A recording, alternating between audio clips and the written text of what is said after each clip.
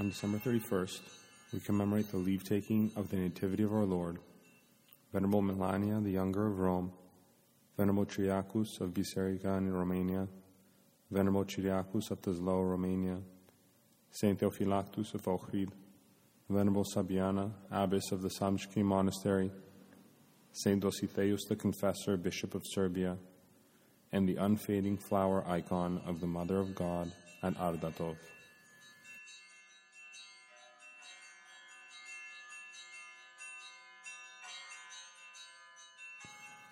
Saint Melania was born in Rome into a devout Christian family. Her parents, people of property and wealth, hoped that their daughter would marry and have children who would inherit their wealth. At 14 years of age, Melania was married to the illustrious youth Apinianus. From the very beginning of their married life, Saint Melania asked her husband to live with her in chastity or else release her from the marriage. Apinianus answered, "I cannot agree to this right now. When we have 2 children to inherit the property, then we shall both renounce the world." Soon Melania gave birth to a daughter, whom the young parents dedicated to God. Continuing to live together in marriage, Melania secretly wore a hair shirt and spent her nights in prayer. The second child, a boy, was premature and had severe complications. They baptized him, and he departed to the Lord. Seeing the suffering of his wife, Apinianus asked the Lord to preserve Saint Melania's life, and he vowed to spend the rest of their life together in chastity. Recovering, Saint Melania stopped wearing her beautiful clothing and jewelry. Soon their daughter also died. The parents of Saint Melania did not support the young couple's desire to devote themselves to God. It was only when Saint Melania's father became deathly ill that he asked their forgiveness and permitted them to follow their chosen path, asking them to pray for him. The saints then left the city of Rome and began a new life, completely dedicated to the service of God. Apinianus at this time was 24 years of age, and Melania 20. They began to visit the sick, to take in wanderers, and to help the indigent. They visited those who were exalted, and mine convicts, and the destitute, there in debtors' prisons. After selling their estates in Italy and Spain, they generously helped monasteries, hospitals, widows, and orphans in Mesopotamia, Syria, Egypt, Phoenicia, and Palestine. Many churches and hospitals were built with their assistance. Churches of both West and East benefited from them. Leaving their native land, they set sail for Africa, and a strong storm arose while they were at sea. The sailors said that this was because of the wrath of God, but Saint Melania said that it was not God's will that they should go directly to their destination. The waves carried the ship to an island on which barbarians had landed. The besiegers demanded a ransom from the inhabitants, or else they threatened to lay waste to the city. The saints supplied the necessary ransom, and thus saved the city and its people from destruction. Resuming their voyage, they landed in Africa and helped all the needy there. With the blessing of the local bishops, they made offerings to churches and monasteries. During the time, Saint Melania continued to humble her flesh by strict fasting, and she fortified her soul by constantly reading the Word of God, making copies of the sacred books, and distributing them to those who lacked them. She sewed a hair shirt for herself, put it on, and continued to wear it. The saints spent 7 years in Carthage, and then decided to visit Jerusalem. At Alexandria, they were welcomed by the bishop, St. Cyril, and they met in church with the holy elder Nestorius, who was possessed of the gift of prophecy and healing. The elder turned to them and told them to have courage and patience in expectation of the glory of heaven. At Jerusalem, the saints distributed their remaining gold to the destitute, and then spent their days in poverty and prayer. After a short visit to Egypt, where the saints visited many of the desert fathers, Saint Melania secluded herself in a cell on the Mount of Olives. Only occasionally did she see Saint Apinianus. Later, she founded a monastery, where eventually 90 virgins lived in obedience to Saint Melania. Out of humility, she would not consent to be abbess, and lived and prayed in solitude as before. In her instructions, Saint Melania urged the sisters to be vigilant and to pray, to disdain their own opinions, and cultivate first of all love for God and for one another, to keep the Holy Orthodox faith, and to guard their purity of soul and of body.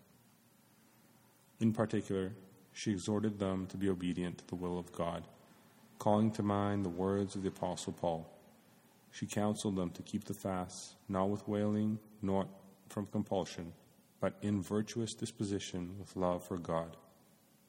By her efforts, an oratory and altar were built in the monastery, where they enshrined the relics of saints, the prophet Zechariah, the holy proto-martyr Stephen, and the 40 martyrs of Sebaste. About this time, St. Apinianus fell asleep in the Lord. St. Melania buried his relics, and there spent another 4 years in fasting and unceasing prayer. St. Melania wanted to build a men's monastery on the Mount of the Ascension of the Lord. The Lord blessed her intent by sending a benefactor who provided the means for the monastery. Joyfully accepting it, St. Melania finished the great work in a single year. In this monastery, saintly men began to lift up unceasing prayer in the Church of the Ascension of Christ. Having completed her tasks, the saint left Jerusalem for Constantinople, hoping to save the soul of her pagan uncle, Volusianus, who had traveled there from Rome.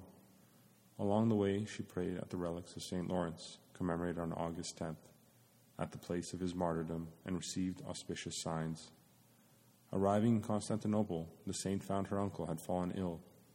Her demeanor and her inspired discourses had a profound influence on the sick man. He gave up pagan impiety and died a Christian. During this time, many inhabitants of the capital were deceived by the heretical teaching of Nestorius. St. Melania accepted anyone who turned to her for proper explanation, converting many of them to orthodoxy. Many miracles were worked through the prayers of the saint. Returning to her own monastery, the saint sensed the approach of death and told this to the priest and the sisters. They listened to her final instructions with deep sorrow and with tears. Having asked their prayers and commanding them to preserve themselves in purity, she received the holy mysteries with joy. St. Melania peacefully gave up her soul to the Lord in the year 439. St. Melania, pray for us. Saint Chiriac of Bisericen is one of Romania's greatest ascetics, and in his life he resembled the great fathers of the Egyptian desert. He lived in Bisericen Monastery at the beginning of the 17th century, which then had more than 100 monks. Longing for a life of solitude, Saint Chiriac retreated into the wilderness to a cave on Simon's Mountain, where he remained for 60 years. Like Saint Onufrius, commemorated on June 12th, Saint Chiriac went about naked both in summer and in winter, and his body became covered with hair. He glorified God by his unceasing prayer and ascetical struggles. Therefore Christ gave him the grace to overcome the forces of nature and the demons which assailed him. Attaining great holiness and perfecting himself in virtue, Saint Chiriac fell asleep in the Lord in 1660. His relics were buried in his cave, where there is now a small chapel dedicated to him later. Because of the unsettled conditions in the land, the faithful took portions of his relics away and hid them in order to prevent them from being desecrated. The Holy Hierarch Dositheios, Metropolitan of Moldova, commemorated on December 13th, knew Saint Chiriac during his lifetime. After the latter's repose, Saint Dositheios venerated his holy relics. Saint Chiriac is one of the greatest hesychasts of the Carpathians. His life was one of complete self-denial, humility, and unceasing prayer. He gave his soul to Christ and is numbered with the saints who are honored by the people. His relics were placed in the cave where he lived, a cave which may still be seen today, and where a Paraclesis is chanted in his honor. The cave of Saint Chiriac is located near the Voivodal Church of Bisericen, which is now on the property of a sanatorium. Over the centuries, it has been a place of pilgrimage for the faithful. Saint Chiriac of Bisericen is commemorated on December 31st, the day of his repose, and on October 1st, the day of his glorification in 2008. Saint Chiriac, pray for us. Although few people who honor the saints are familiar with Saint Chiriac of Tezlou, his was a life of exceptional holiness. Believers from the surrounding area have maintained their respect for this chosen vessel, passing his name down from father to son. Saint Chiriac was born into a peasant family and became a monk at the Tezlou monastery when Dositheios was the igumen. He was from the nearby village of Mustachan, a village which today belongs to the community of Borlești. Venerable Kyriak of Tuzlo lived on a knoll in front of the monastery, remaining in permanent communion with divine grace, which first entered his soul at holy baptism. He was so pure that he had attained the measure of perfect manhood. He did not choose such a life when he was an old man, after tasting the sweetness of this fleeting life, but embraced it from his youth, like a fool for the sake of Christ. Since he surpassed the other monks in humility, prayer, and virtue, he was found worthy of the grace of the priesthood. Desiring to attain further perfection, St. Kyriak withdrew to a mountain called Magura Tuzloulu in Romania, where he lived for 50 years. There he struggled in a manner similar to the great hesychasts of old, sustaining himself with dried bread and fruits, keeping all-night vigils, and shedding copious tears. Through the grace of the Holy Spirit, he was able to foresee future events and to cast out evil spirits. Through solitary prayer in his cell, St. Kyriak uprooted the thorns of the passions from his body and acquired the opposite virtues. The joy of Christ's resurrection assuaged the sorrows of his soul, and his face shone with the uncreated light of Tabor. He did not experience any discouragement in his struggle with temptations and with evil spirits. In time, many disciples flocked to him, seeking his spiritual counsel. These in turn became hesychasts and lived in the mountains of Tuzlo, Nikitsu, and Târceu.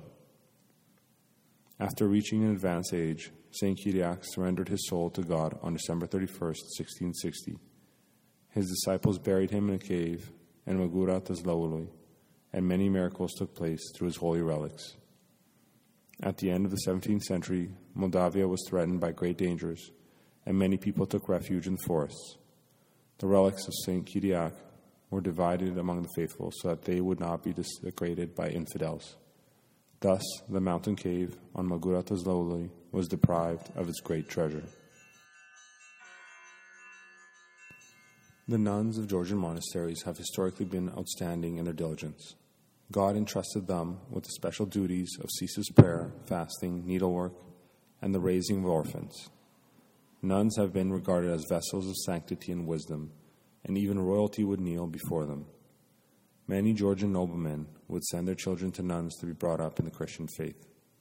According to the great church figure George the Lesser, when the parents of St. George of the Holy Mountain decided to have their firstborn daughter, Thecla, raised by nuns, they sent her to the worthy and holy Sabiana, who at that time was abbess of the Samski Tadzrizi monastery in southern Georgia.